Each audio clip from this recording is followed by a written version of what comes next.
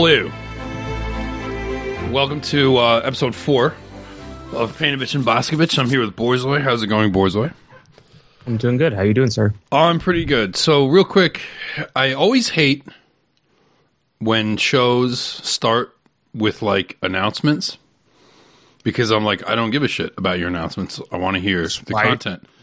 Which is why you can do it right now. Which is why I'm going to do exactly what I hate. Which is I'm going to do a couple of announcements. One, this is the free hour of the show. If you want to hear the second hour of the show, go to the rightstuff.biz/paywall and sign up for an account. If you are actually listening to the free one, if you are already signed up, I apologize. But that said, I have put a vetting form up for vetting into our local supporter groups on the rightstuff.biz. It's at the rightstuff.biz/vetting. Right now, the way things are structured is the former NJP supporter groups are still all intact, and the leaders are still in communication with me and with each other. And we have kept that network intact, and all the leaders have expressed the desire to continue working and growing their network. Additionally, there are some other projects that are in the works from people who were NJP staff members and some people who are current NJP supporter or former NJP supporter group leaders. And these are projects that are going to deal with activism, advocacy, and local politics. And those will be announced at some point this year or at some point in the next few months. I can't promise when, because the people that are organizing them are doing that. These are going to be sort of autonomous, independent projects, but nonetheless sort of affiliated with our network, which I have decided to call the National Solidarity Network. And so vetting is open for that. If people still want to get involved, join your local groups. And if you want to get involved in any of those other projects that are being worked on as they get rolled out, that is a possibility that could be available to you, should you be vetted. One caveat is that I am not in charge of the vetting, nor is TRS in charge of the vetting. That is up to the local group leaders, so you'll have to work with them. But you can go to the vetting form, which is a service that I'm providing to them, or TRS is providing to them, to try and get people into their groups. So that said, that's at the rightstuff.biz/. We're national solidarists? Solidarists, something like that. Well, the point is that I didn't want the breakup of NJP to mean that the network of supporter groups, which is always the most important part of the whole thing, to fade away or to dissolve or to go away. And none of the local groups wanted to do that either. Everyone wanted to stay. Everyone wanted to keep doing their local groups, keep growing their local groups, and keep in touch with everyone around the country. So we've done that. That has been accomplished.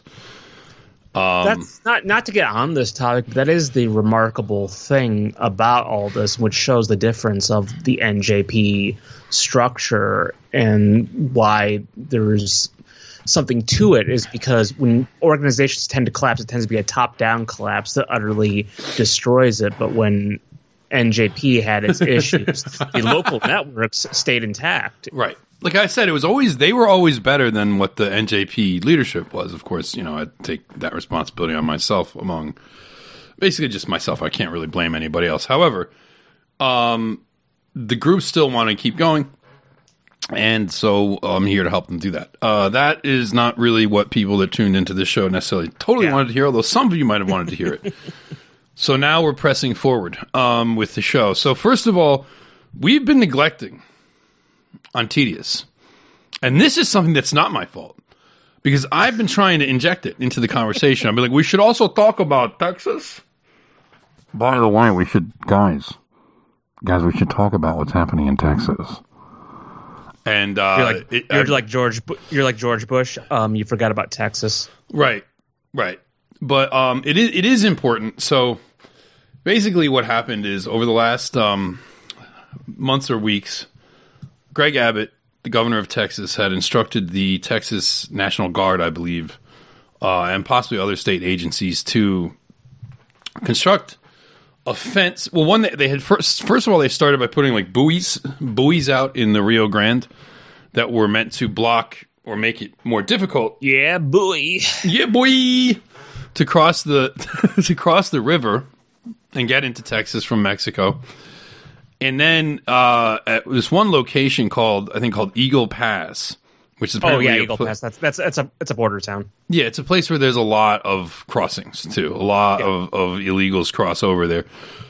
They put I might have some experience with border town economics. So Eagle Pass is a very big hub for cross national crossings. Right, well, that's how you got it in China. It's an economic hub. It's a border town. It's very important for the economy of both countries, and it's also a big point for people to move across the border.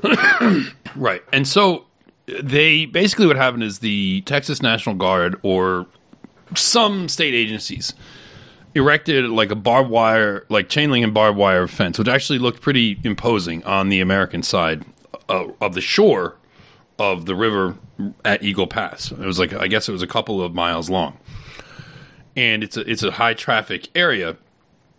And yes, high traffic. That's the word I was looking for. That was the terminology. Okay, so it's a known place where like a lot of illegals come over, and so they put this fence up, and this actually did cut down. I think James had some data on white papers. It was something like by 2/3 it cut down crossings at this one place. Over the last couple of months or weeks or whatever. Yeah, Eagle Pass is not a big town, so it would not take much work to be able to cut down on that. Eagle Pass is 28,000 people. It's so even a modicum of any kind of work you would do to prevent border crossings would have a tremendous impact on that. Right. So this is among other sort of flexes that Greg Abbott has been doing, generally speaking, in Texas, including the busing of migrants to like New York City and Chicago, which has caused local political storms in those states and in New York City. It has caused because I get like a lot of because I still live fairly close to New York City, and so a lot of New York City news like filters into my view, and so I just read the New York City news a lot, and they're always on about like this migrant crisis and what are they going to do, and the Republicans are crowing because Eric Adams is talking like an immigration restrictionist and blah blah blah, and they did a thing recently where they the city actually passed an executive order. The mayor passed an executive order saying like buses with migrants can't come into New York City anymore. Like migrant buses from like, Texas or wherever that are filled with like illegal immigrants, you're not allowed to come into New York. And if you try to come in and stop here with a busload of illegal immigrants, like the bus is going to be impounded. The bus driver is going to get ticketed and the bus will be impounded by the city. And that means it's going to cost them a lot of money to get their bus out of hock or whatever. Right. So that's meant to stop the bus drivers from being willing to drive these migrants into New York City. But of course, what do? They started dropping them off in fucking Secaucus, which is a town in New Jersey, right across the water from the city. So then the people in Secaucus are like, yo, what the what the fuck is this? Suddenly buses are just busloads of fucking Mexicans are being dropped off in Secaucus, and they're taking the train across the river to New York City. Because Secaucus is is like a transportation hub in New Jersey. A lot of commuters in New Jersey go through Secaucus in order to get to the city. So it's funny. They don't go there to vote for the president. I actually used when I was a kid. Funny thing, when I was a kid, I used to be confused by that by the word caucus and the town of Secaucus, because I was like, wait, what? And there was a show. There was a show on New Jersey Public Access TV called like Caucus New Jersey, and it was hosted by this guy Steve Adubato, who had the studio for the show in Secaucus. So I was just always confused about like what's the connection there, and there's just no real connection, or maybe there was. I don't know. Who knows? Anyway, so it was cutting down on these, but of course, whenever you get, and we saw this with Sheriff Joe and the Obama era, whenever you get a state taking immigration matters into their own hands, the federal government steps in and is like, you're not allowed to do that. we have jurisdiction over the border. We have jurisdiction over immigration. And this happened. I'm not sure when that controversy. I know there was a controversy with Joe Arpaio and Obama during Obama's turn in Arizona, because he was basically doing the bit of like, yeah, I'm going. If you're not going to enforce immigration, I'm going to. That he was telling his deputies to arrest illegal immigrants and things like that. Yeah, he was doing that. A lot of the controversy of him was over the treatment of the prisoners, because he was making them do like the goofy like stuff, like wear pink jumpsuits and all that. Well, that's where a lot of it's also like, well, but what are they supposed to wear? Yeah, I mean, I actually felt like that coverage. I'd have to go back and look again, because I saw that coverage and I was sort of like, is he really doing anything that's out of the ordinary for any other prisoner? He was making a spectacle. That was that was what the libtard rage over it was. Is that he was making it a spectacle of, you know, people who are in prison are supposed to have a certain level of dignity to them. Like, you don't do this kind of stuff. It's cruel and unusual. Like, that's the way the libtard rage was. I feel that's how they framed it. But my suspicion is always like they've sort of chosen that narrative, and then they've sought out proof of it. When I was like, maybe he just does this generally. Like, might just be what happens to prisoners. Well, a lot of the rage over him was really just over the fact that he was accused of racial profiling, and also he did the birther stuff. He was big on the whole Obama birth certificate stuff. He started doing he made a name for himself first, though, as being a judge that was a sheriff who was like anti-immigration and was actually going to enforce immigration. Then he kind of started doing all like this like schizo stuff later on, once he got notoriety.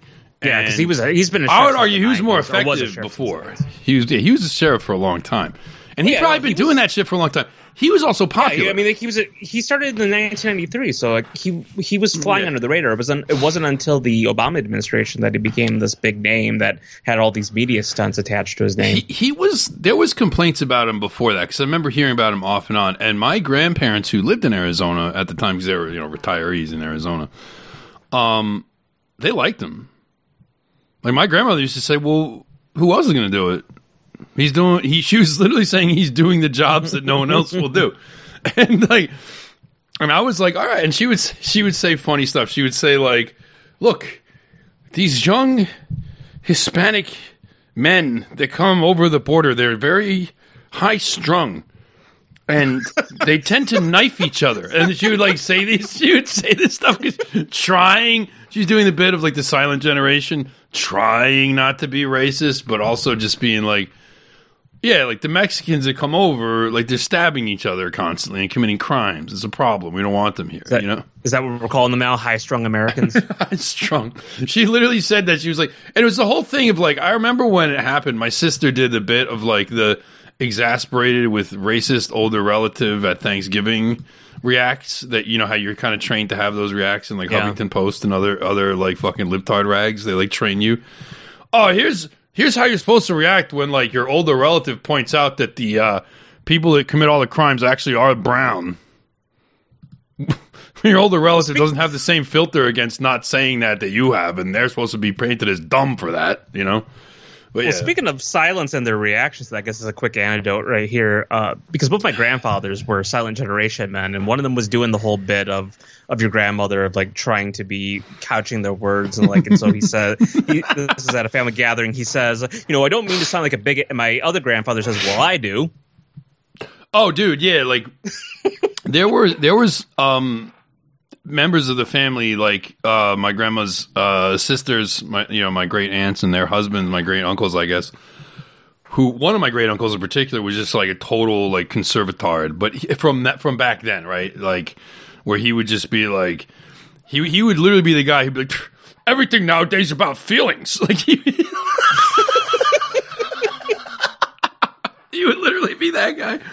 But he was all about like kicking the Mexicans out and shit like that, right? So of course, like that was like the basic opinion back then, and everyone in Arizona supported Arpaio. But that's a little bit of a digression. But it's a similar thing. It's a similar like jurisdictional issue. So the federal government is like, no, this is our jurisdiction. And one of the things that so it goes to the Supreme. So this dispute goes to the Supreme Court, and apparently there was actually the Texas National Guard with arms was basically telling the Federal Border Patrol, like, you're not allowed to come in to Eagle Pass. And there was something that happened like a week ago where and the media made a big deal of this. And of course, it's like some immigrant drowned. And they were like, this is because of the barbed wire, and they couldn't make it to shore. And then the Border Patrol, whose job is to assist when things like this happen, couldn't reach them because like they were being blocked by Texas. And then the Texas National Guards or the state troopers or whoever it was were like totally indifferent to these drowning Mexicans and whatever. And I was just like, well, honestly, like, it's not that, it's like, I'm sure that if it's in their power to rescue a drowning person, even someone who's like an illegal immigrant, they'll do it. But it's not their responsibility if this person is choosing to jump into the fucking Rio Grande and try to swim to America. And if they didn't do anything, I don't think it's necessarily their job to have to do it. It's like, don't fucking come here. That's the message that they're trying to send. You can see the barbed wire fence from the other side of the river. What were you thinking? So just don't come. I mean, I'm looking at a picture of it right now. You can see pictures of this if you search stuff on Google about the Texas thing right now. If you're listening, you can see what it looks like. You can clearly see the other side of the fucking river, and you can see that there's a fence there. So I'm kind of like, no, at some point, I'm done with this whole shit of like these people don't have agency, and it's totally up to the American side to take care of all of their needs.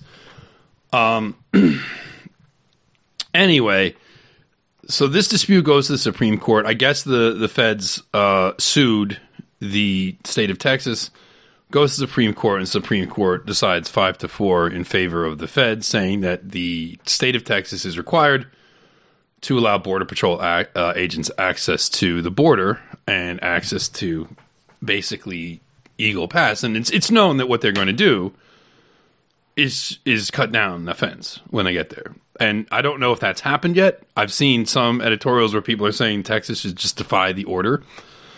And it's also brought up, of course, in Texas itself. I'm sure that the talk of like secession is going hot and heavy once again.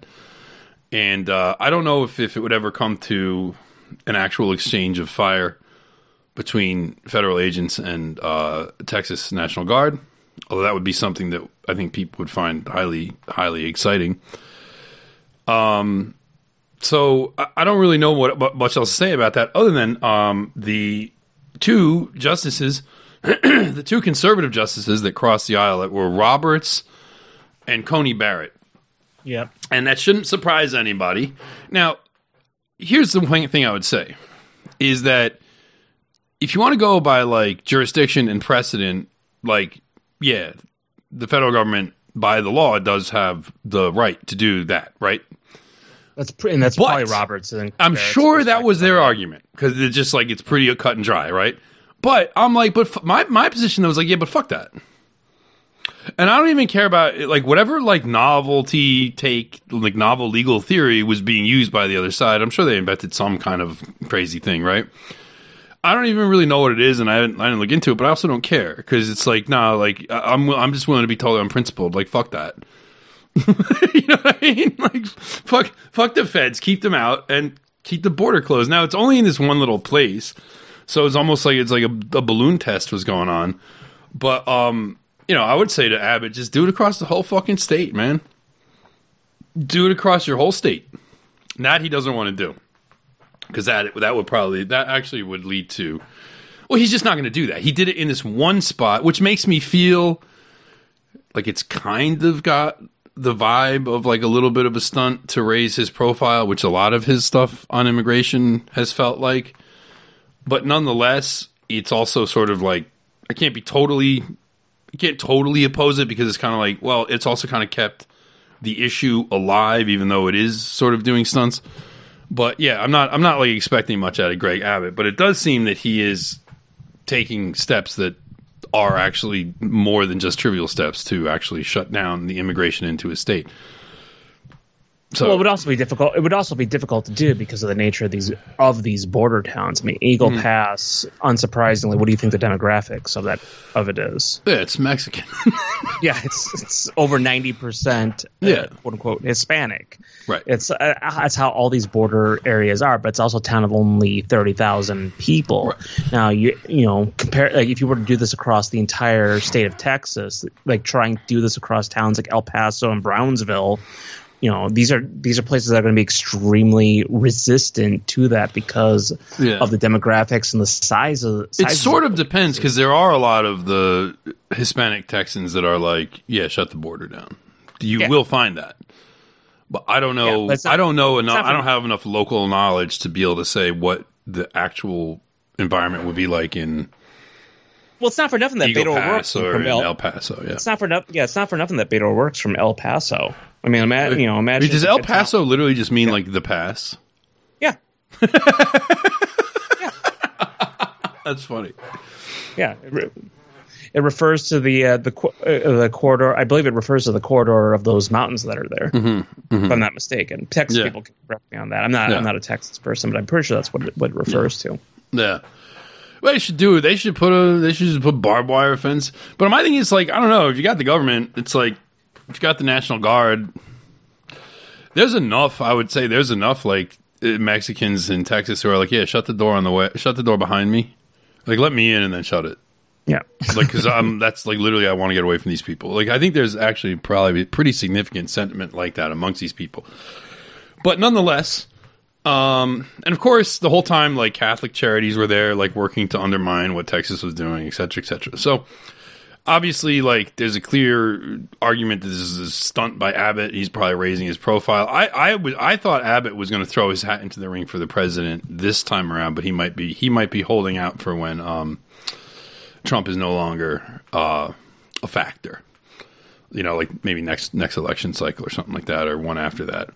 He could continue the long tradition of American presidents in wheelchairs. But in any case, I do think he'll probably run for president. And he probably didn't want to burn it, like, going up against Trump this time around. Oh, yeah. Abbott's, if from that perspective, Abbott seems to be playing the long game. Yeah, and doing shit like this is gonna serve him well down the road, right? He'll like, literally orchestrating this type of stand. And, dude, libtards are going crazy accusing him of being cynical and orchestrating a standoff for political gain. And I'm like, not to defend Abbott, because I'm sure that's true, but it's also, like, inherently, what's wrong with that, though? You know what I mean? Because it's kind of like, on some level, if you want to get shit done, like, do stunts. It could, like, do something disruptive that fucks up, like, the status quo, right? Like, I'm not saying Abbott is, like, pure-hearted or based or anything like that, but I'm not inherently against the idea of sort of, like, just doing something like this as a stunt to both raise awareness of the issue and then actually try and get some action, political focus on the issue and get people talking about it and, like, whip up the controversy to kind of push things in the direction you want. As a strategy, I'm not against that. Whether Abbott is being sincere or not, probably not. He's probably trying to raise his profile and he wants to be president someday. But nonetheless, it did create this issue. And I don't know if I was going to say, he's smarter than Ron DeSantis in that measure. Knowing to keep his powder dry, play the long game, don't worry about it. This is and he's picked an issue that he knows. He picked an issue that he knows is still going to be an issue in 4 years, unlike COVID. Where DeSantis is like, I'm going to just make COVID my thing, and it's like, oh yeah, well, that's not an issue anymore, so fuck. Do you see that he COVID and internet memesters, like that was what DeSantis was all on? No, it was so it's like, and it was like, wow, proven disastrously wrong. And even on his way out the door, he did a parting shot at Donald Trump for being like a vaxxtard. It was kind of funny. He's like, I disagreed with Donald Trump on COVID and on raising Anthony Fauci to national prominence. I'm like, well, that's not actually even accurate as to what happened, but also, like, it's over. Like, just, I guess you're punching out, but it's like, bro, like, that's just lame. That's just lame. But anyway, it's like, yeah, guess what? All those conservatives and right wingers don't really care. They just like Trump. Ron DeSantis is all about the internet clapbacks. I mean, I'm pretty sure he's younger than Greg Abbott. DeSantis falls for all that media stuff of it's important to have like the mic drop and the clapback and all this. It's like, no, it's important. It's important to be a good steward to the system. Yeah, and it's funny because it's sort of like, yeah, I mean, we could do like a bit of a post-mortem on the DeSantis thing because it's sort of like we were making fun of it when we saw like what he was doing, which he was literally had people that are in like the Peter Thiel, like neo-reactionary orbit, like advising his campaign. There was that Jewish kid that claims to be converted to Catholic that made like the Nazi DeSantis video. And I'm like, none of that shit fits, bro. Like, you're Jewish, you're pretending to be Catholic, and you're making, like, meme videos with like, Nazi symbols and black suns about, like, Ron DeSantis. Like, that shit is not going to hit, dude. Like, I don't know what to tell you, but, like, that's going to fall flat on its face. And it there's basically... a subset of people who genuinely believe that 4chan elected Donald Trump. They fall for this media nonsense type stuff. Right. And they don't appreciate the value of being a good functionary within the system who is able to network, make connections, and play the game correctly. Well, I actually think that DeSantis to some level is that, but they sold themselves their own hype bullshit about what elected Trump in 2016, and they basically tried to very ham-fistedly resurrect like Trump meme magic, and it just was a fail. And it was a fail because just DeSantis isn't Trump. He's like a try-hard nerd. Can't ever be anything else. He doesn't have that vibe. And also just like that era is over. Yeah. Well, they're also like those like politics came and went. Like I'm actually going to say I think that the internet, like meme magic Trump stuff, I don't think it totally elected him, but it had something to do with getting previous non-voters to vote, ourselves included. Like we were amongst those non-voters that went out to vote. Previous non-voters and people that were bought out of the system that went and voted for Trump. And that was part of his overall strategy. But yeah, it's a factor, it's a component. But they're talking to people like Pedro and Coulter who are completely media creatures, completely within the media system, and so they have a very myopic view. The people who Trump activated are not Republicans; they're Trump voters.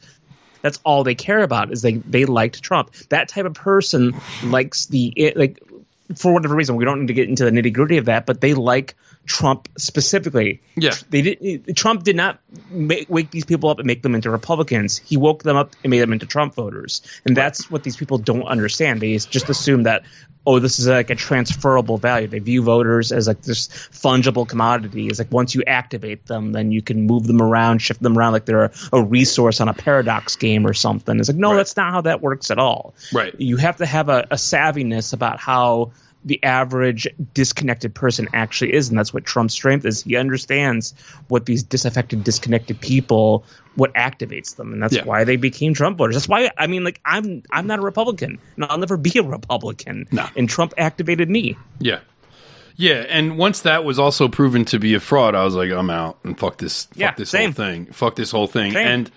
And now the thing is, Trump also took a lot of people and he took a lot of people who were sort of passive Republican voters and turned them into Trump voters.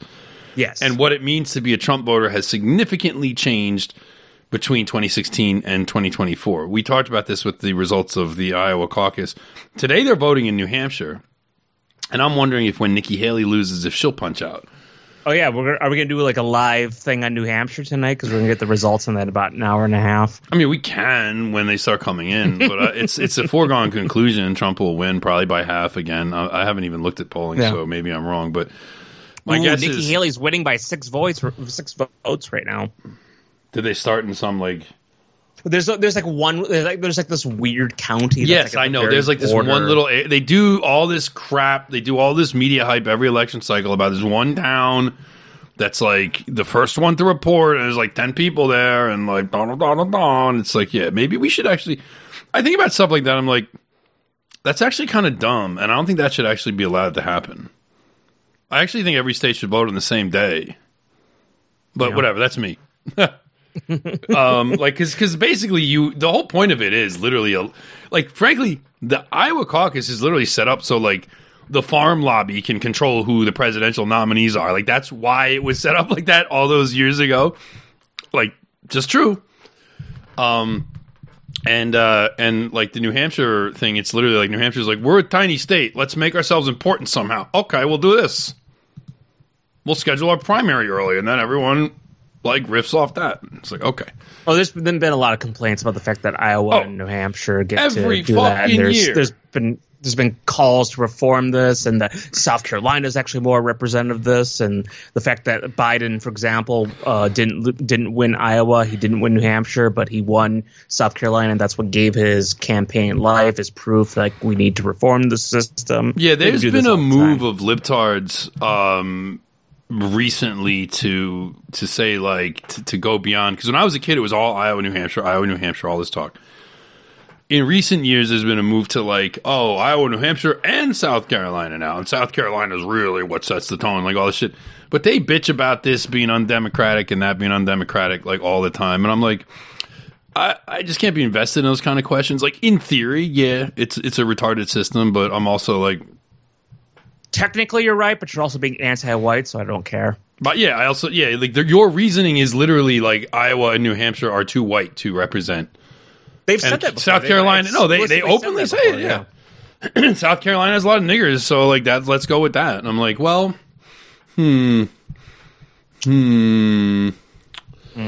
yeah. But it's it was the Iowa caucus wasn't set up to give white people an edge. It was set up to give the farm lobby an edge in picking the president. But those kinds of things aren't even relevant anymore because you don't even get to that level unless you're basically approved by all these various factions. So yeah, that's the thing with Texas. I don't know what's going to happen next. But my thing is again, yes, the principled by the law decision is yeah, obviously the federal government has that jurisdiction. And I don't know what the Cope argument was, but I also don't care. If I was sitting on the Supreme Court, I would have been I vote with Texas. Sorry. And I would have just when people seethed about it, I would have been that's just my vote. That's what I think. It's my opinion. It's my legal opinion. I'm rendering a legal opinion. I'm just following the spirit of the law, not the letter of the law. All right, I'm just following the spirit of what I want to do. And because you put me in this dumb robe, I have the power to do that, so suck it. That. Well, that's kind of the funny thing, because the way that conservatives judges fashion themselves, that they're originalists of the original intention, whereas liberals are more the spirit of it or the evolving nature of it. It's kind of following up on the whole being a right-wing postmodernist. I do believe it's an evolving thing. It should be evolved towards white people. It's also it was mistaken from the beginning. Let's fix the way it should have been. That's also bullshit. They're not originalists. They're not. No, they have their own agenda and they do the same living document shit if they want. Because there's another lesser known thing. I wasn't really going to talk about this because it's kind of complicated and I don't entirely understand it. But if you read the press that talks about the Supreme Court, the libtard press about it is absolutely up in arms, and they might actually be right. Because the thing is, they're my thing is contrast that to this decision. So in this decision, you have the conservative Supreme Court with 3 justices who were put on that bench by Donald Trump are sitting there, right? Kavanaugh, Gorsuch, and Coney Barrett. Yeah, and so this is effectively the Trump court to a large degree, and it will be for a long time. And they went ahead and they sided with the establishment on this immigration issue.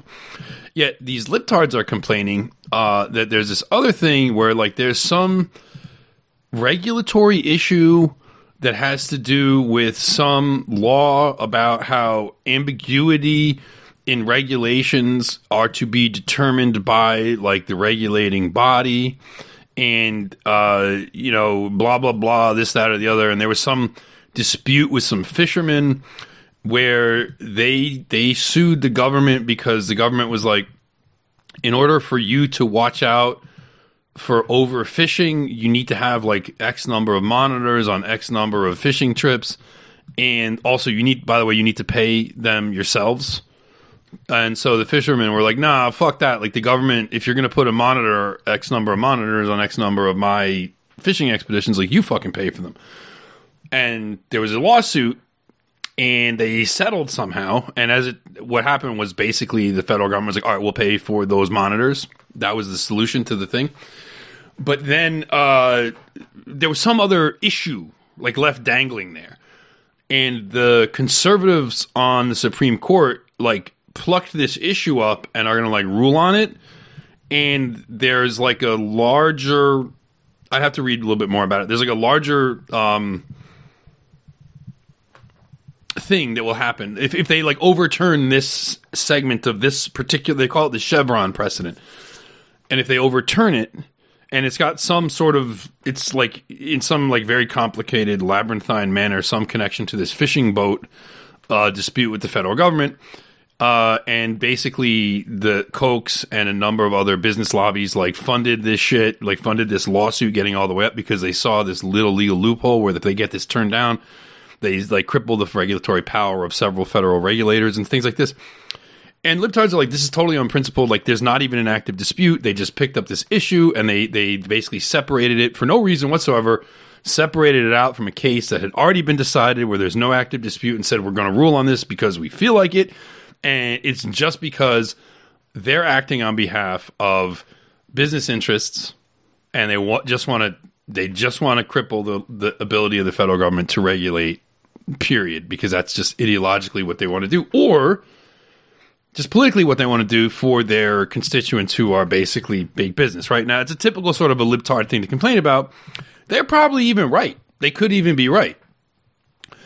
But it also could be that this rule sucks and it would be good to get rid of it. I can't really actually decide that one way or the other, but the funny thing is that it's like, there's no like originalism or ideology. It's just no, like this is something that's good for business. Business gives us the Republican Party money, and we're just going to do this because we want to, right? Like, I see what you mean because I'm reading the Reuters article on this. I don't quite get it. It's very complicated. But I went cross-eyed trying to make sense. It doesn't. You'd have to be there. But it doesn't really matter. The point being, effectively, the Supreme Court, in an unprincipled manner, like took an issue, decided to rule on it because they just wanted to like hamper the ability of the federal government to regulate big business, and they did that on behalf of big business interests.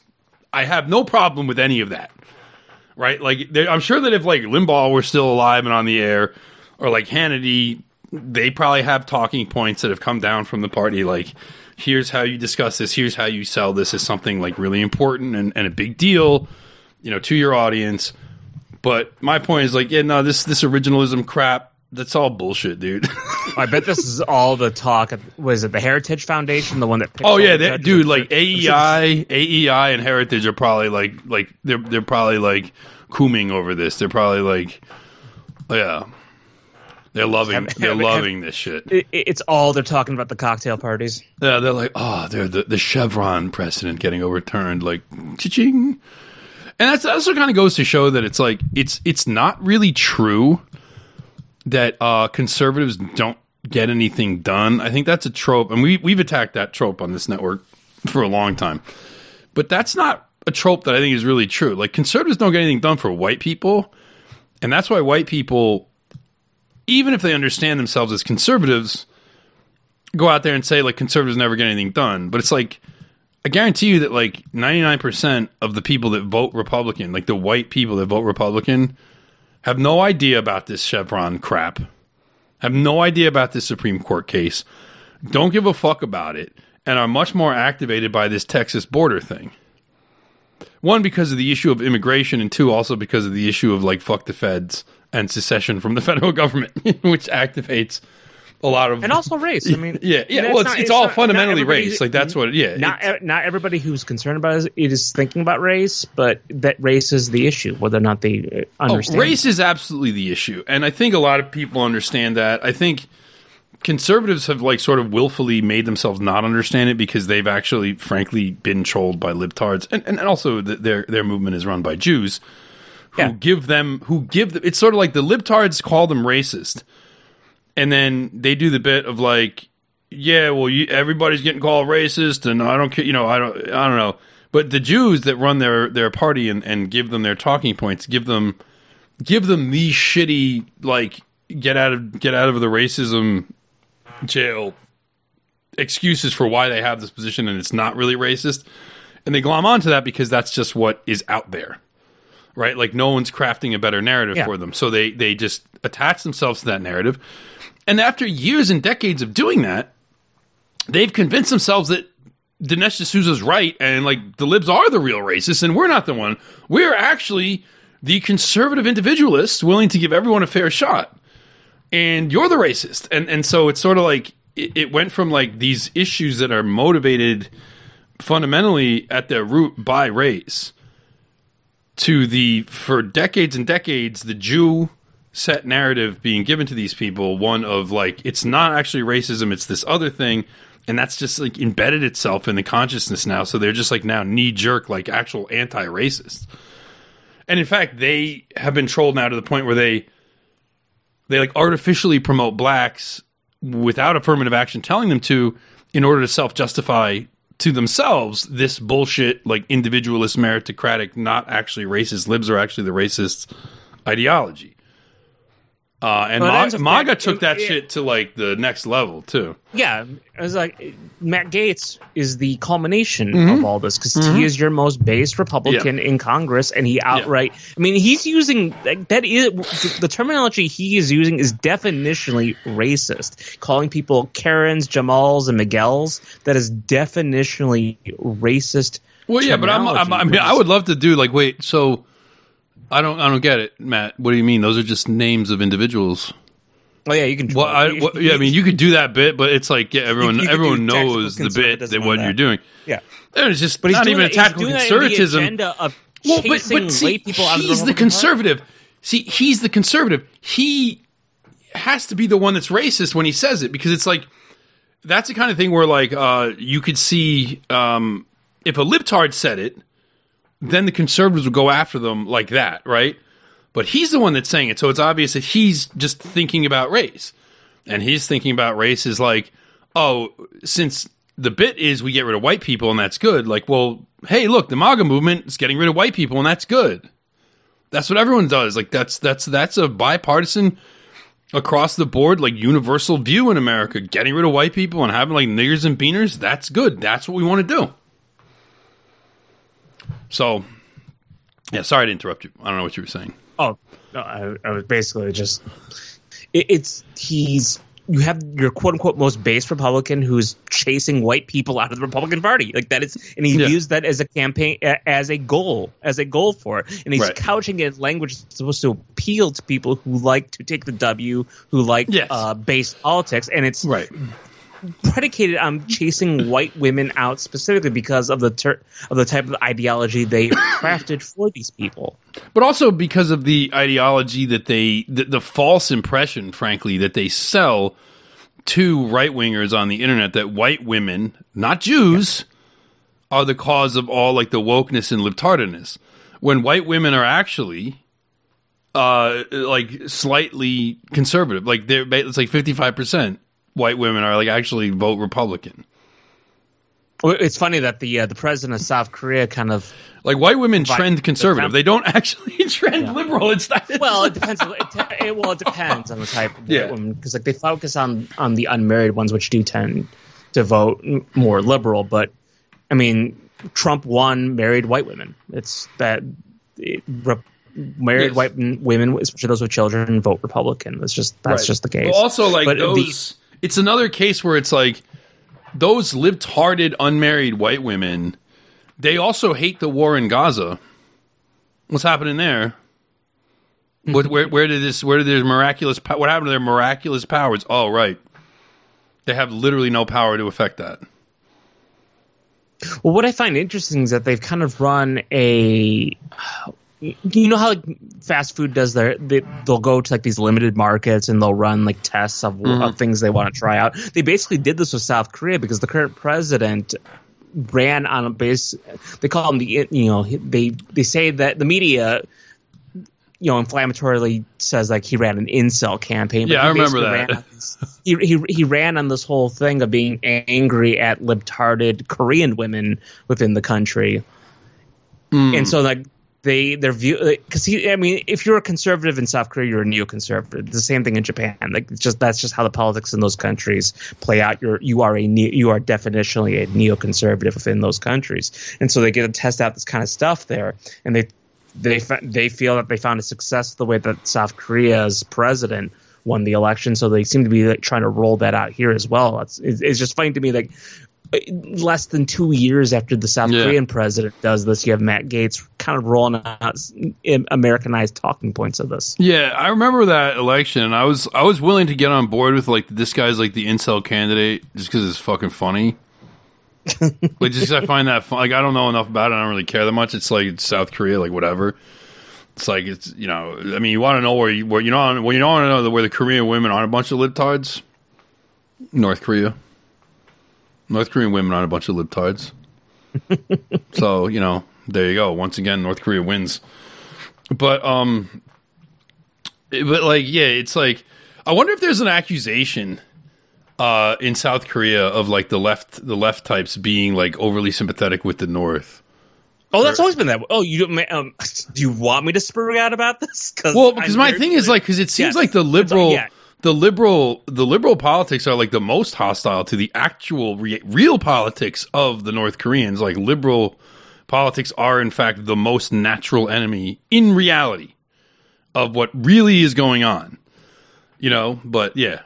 Yeah, no, spur out about it for a second. Yeah, don't go too far. In South Korea, the more there's liberal and progressive, essentially, in South Korea. The progressive wing has always been accused of basically being apologists for the North Korean regime.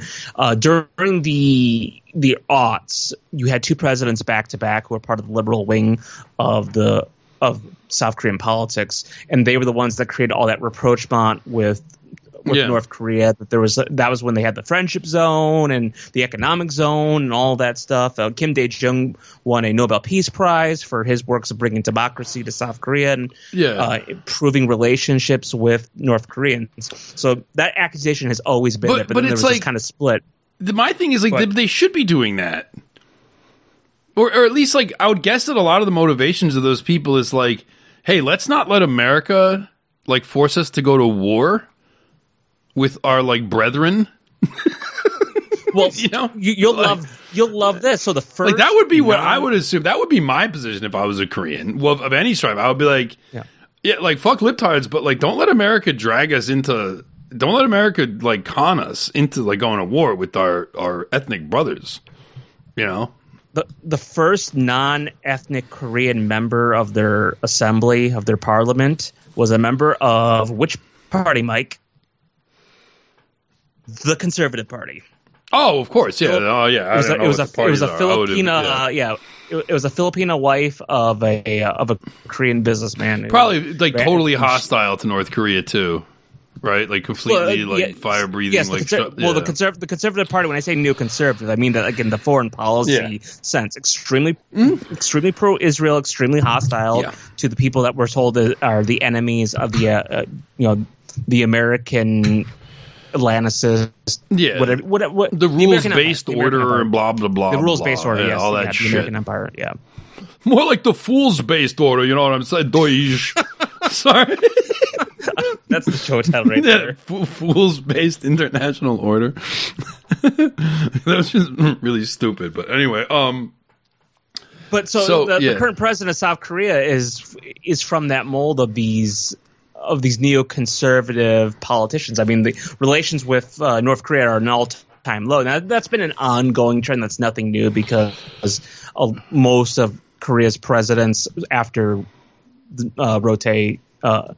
President Roh have mostly been these neoconservative presidents. But what it shows you, though, is the strategy, whether or not it's exactly the same particular points. So it seems like some of the points are more convergent than you might think across these countries that Jews control.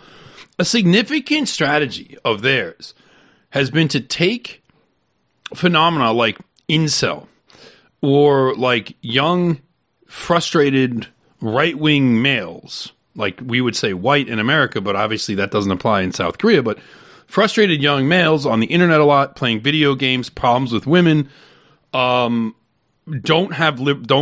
are like alienated from the general liberal consensus values of the media, et cetera, take that anger and take those young men who feel like, all right, my society is no longer my home. It's not a home for me anymore. It's not comfortable for me. It's not set up anymore for me to advance. In fact, it's fucking me over. Take these very real sentiments and then sell this branded type politics to them, this meme politics to them that is just in service of Zionism. And this is actually one of our chief, if there's nothing else I ever accomplished in my life, I want to tear this shit down. I want to be like a disruptor, if you will. I hate that term. I want to fuck with their ability to do that. I want to be like the rat at the garden party, or like the sand in the Vaseline or the ointment or whatever the fuck it is of that shit that they're doing, where they're taking the victims of their shitty Jew system and they're taking their resentments and their anger and their legitimate issues and they're siphoning it into some pro-Zionist shit. If there's one thing I do with this whole website and everything I've been doing is like, I want to fuck up that. I want to fuck that project up. Because fuck that shit. Fuck Israel. Like, do not use like the rage and anger, the justified rage and anger of like young white men, and frankly probably young Korean men too, to service fucking Jew Zionism. I'm not going to let you fucking get away with that. Anyway, but you know exactly what I'm talking about with that too, right? Oh yeah. Like that, I mean, that is like that is what had we, and this is actually why we get so much shit. Because we've essentially declared ourselves just in opposition to that. Like, no, I'm not letting you get away with that. If you do that shit, I'm going to point out the Jew in the fucking Vaseline. Or whatever it is. A lot the of the Jew in the Vaseline. I mean, a lot of the hate that I've gotten, that you've gotten, that our friends have gotten, has just been explicitly saying we're not going to play ball with based Republican politics. Right. We're not going to do this as we're not going to pretend that we're some kind of mayonnaise lubing up the meal that we're going to force down somebody's throat. No, I'm not like going to give your fucking shitty politics like a nice topping of ranch dressing and help it go down more palatably, whatever. You know what I mean? Yep. Like, no, fuck that. Fuck that shit. Like, when I see things like 24 IDF troops blown up by Hamas in an RPG attack, you know what I do? I clap. I get so mad about that, too, when you just say, like... Nice job. Like, I'm just rooting for the good guys. I'm just rooting for the good guys. Yeah. Well, the funniest thing about all this is that a lot of these people who are engaged in some level of conservative politics play into the cynical, nihilistic meme maker type aspect, or will to power, might makes right type stuff. And then the moment that something like this happens and you just laugh or cheer on, they become like sensitive fucking flowers. It's like the most, it's like they're literally like, who's like this sensitive snowflake now, faggot? Like, yeah, I'm going to actually take your like supposed cynical, because they also use it. They use that. This is like the BAP thing and like some of the others, right? Like they take that sort of like Ragnar Redbeard tiered shit to be like, I'm indifferent to that. Like, oh, like these two tribes people in the desert fighting, why I am an Aryan, why would I care? Like, you know, that kind of shit, right? And they take that, but I'm like, well, okay, if we're so indifferent, then we can just actually LOL when one of these like filthy tribesmen shoots an RPG and fucking smokes 24 Jews. Like, why don't we let's just laugh? Why don't we just laugh at these paragliders grabbing these Jewish broads out of a rave? Like, that was the whole thing of like owning BAP. But he got so mad when people were saying, yo, if there's any Bronze Age mindset, it's literally like bride capturing by like paragliding into a rave of like Michelin model chicks that are there like showing off their bodies for rich Jewish like tech entrepreneurs, right? Like to try and get married or try and become like a concubine of one of them or something like that. It's like, no. But then Hamas comes in and just kidnaps these broads. Like, that's will to power. That's Bronze Age mindset. But no, I don't. No. Now he becomes like a tearful, like human rights supporting fucking libtard suddenly. And it's like, yeah, fuck you. You're fucking transparent. I'll be Jamal Ashkin and just enjoy the violence. Right. Just like laugh, like, yeah, no. When I heard about that, and we know what's funny about that thing, because so that yesterday, the Jews had a bit of a problem where 24 Jewish troops in two separate incidents died in Gaza, and 21 of them were in one, and the reason was because they were rigging up. This is their story, so I'm willing to believe it though. They were rigging up a building for a controlled demolition, like what they did to that university. And some Hamas guys like shot RPGs at them while they were doing that, and that set off all the explosions while the soldiers that were rigging it up were all still in the building. Two of the buildings that they were rigging to blow up collapsed down in on them. Now you might ask, but Mike, why were the Jews rigging the buildings to explode rather than bombing them? Well, the reason is because they were 600 meters from a Jewish settlement, and the reason they were demolishing all the Palestinian buildings is because they wanted to create a buffer zone to encourage the displaced Jews from that settlement to go back to their kibbutz. So they were basically out there destroying all Palestinian buildings in Gaza, which were like, right across the Gaza border from this Jew settlement, destroying them so they could tell the people that lived in that town that fled to central Israel after October 7th, you can go back home now, because the Jews are really interested in repopulating southern Israel. They don't want that to become like a dead spot, because it's like now you just have this desert with these husks of towns that were once there, and no Jews are willing to go live in them anymore, because no matter what happens, they're just like, hey, I'm not risking that shit. Like this could happen again, right? And that's another reason why they're like, we have to destroy Hamas, and really ultimately we have to like genocide Gaza, because half of the country, half of the landmass of what's already tiny Israel, it's not that it's uninhabitable, but Jews just won't inhabit it unless they're like, yeah, no, I don't want that big Arab enclave like right 600 meters from my town. No Jew is going to want to live there. So they're blowing up buildings to create the buffer zone to facilitate those Jews going back to their town. And then this happened. So, like, to give people kind of a population comparison, it's why for the American Southwest it was so important for Americans to try and populate that as quickly as possible, because you can see how quickly having Mexicans in there populate turned it into into a problem zone for us. Well, I mean, you need to have that territory captured and locked down as quickly as possible, and Jews don't have that in Israel. Right. You need to, if you're going to claim like swaths of territory, you need to actually settle it, at least settle it around the border regions initially, to sort of, as you said, like lock in your gains on the ground to make sure that other populations don't come and settle there and create alternative facts on the ground. I mean, Israel's all about that sort of real politic of like territorial acquisition. That's why they just, we just have Jews here. Even, we're living in like cardboard boxes, but no, this is a Jewish town. Like they do that shit on the West Bank. Like they take like shipping containers and they just like put them on the side of a hill, and they put like a mattress in there and like a machine gun, and like this is a Jew town now. And like and just like wait, then of course like certain laws kick in and the state has to like wire it up, and eventually you have a condo settlement. It's literally barter town.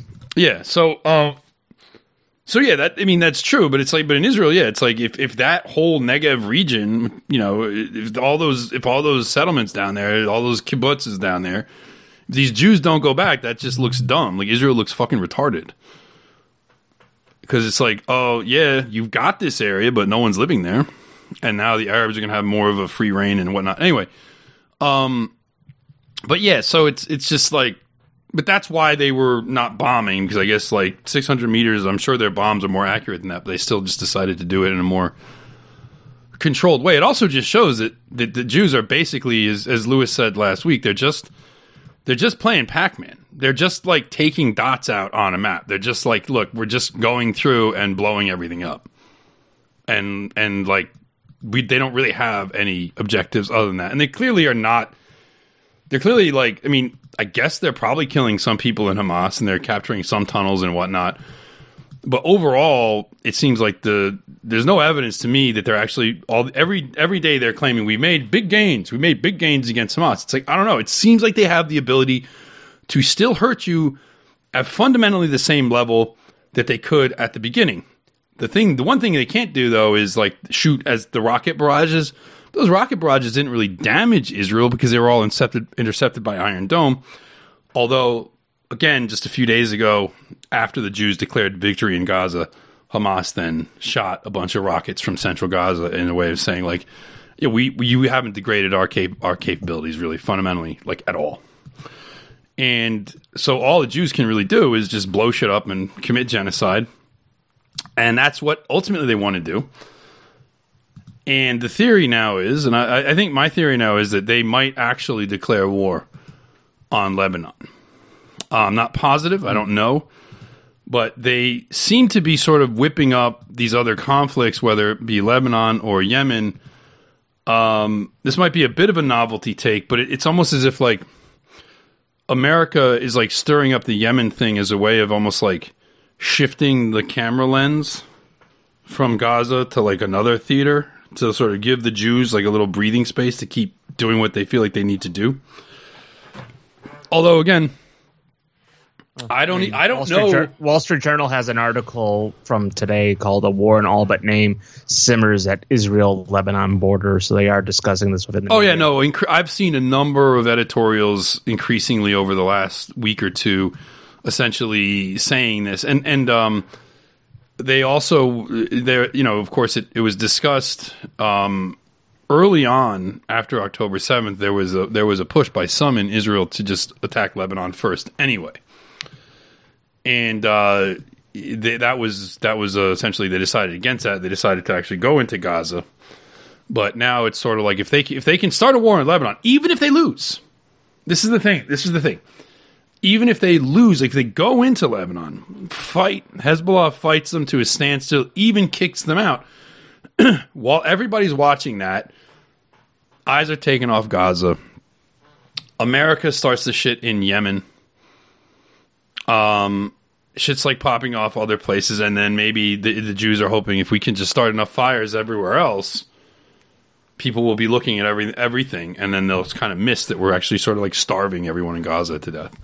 I don't know if that's really the plan, but it seems sort of like that's the plan. There's also an element in the Israeli security apparatus. It's like, we are not secure. Like, this state isn't secure. Like, even if Gaza, I mean, it actually is this is the thing. Despite everything, Israel is an insecure place. Like, it's a scary place to live if you're a Jew.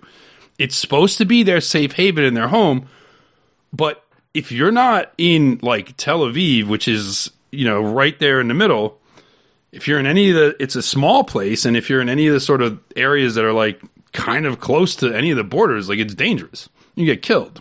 Well, they've also, it's not politically stable. They've had like 5 elections in 7 years. Right. It's an extremely unstable place, both just on it territorially and. It shouldn't exist. Like, it shouldn't fucking exist. Like, the problem is, it shouldn't exist. It doesn't have a reason to exist. It doesn't belong there. It doesn't fit there. The criteria that's often given for a failed state, I mean, I'm sure it checks off a lot of that. Yes. The only reason it's not is just superpower support from America. Like, literally, that's it. Other than that, it would be gone. It would not be able to exist. So as a result, it's like, it shouldn't. Like, fundamentally, all the dynamics of the area where it is, like the geography, the population, the social environment, the religious environment, like, none of it is conducive to the state being there. It shouldn't be there. As well as just the attitude of Jews themselves, like the way Jews are themselves and the way they treat neighbors and people that are adjacent to them or people who are living in a place where they feel like they should live, going all the way back to the Old Testament. Fundamentally, that country, that state should not exist. It does not belong there. It should actually be dismantled and roll back and just, okay, Jews go someplace else. I don't care where. Not here. Somewhere else. But anyway, we're going to have more in hour 2. We're up against the hour right now. I'm gonna stop the recording. And those of you listening to the free version, if you want to listen to the rest, go to therightstuff.biz/paywall and get an account so you can listen to the second half of the show. And we will be right back.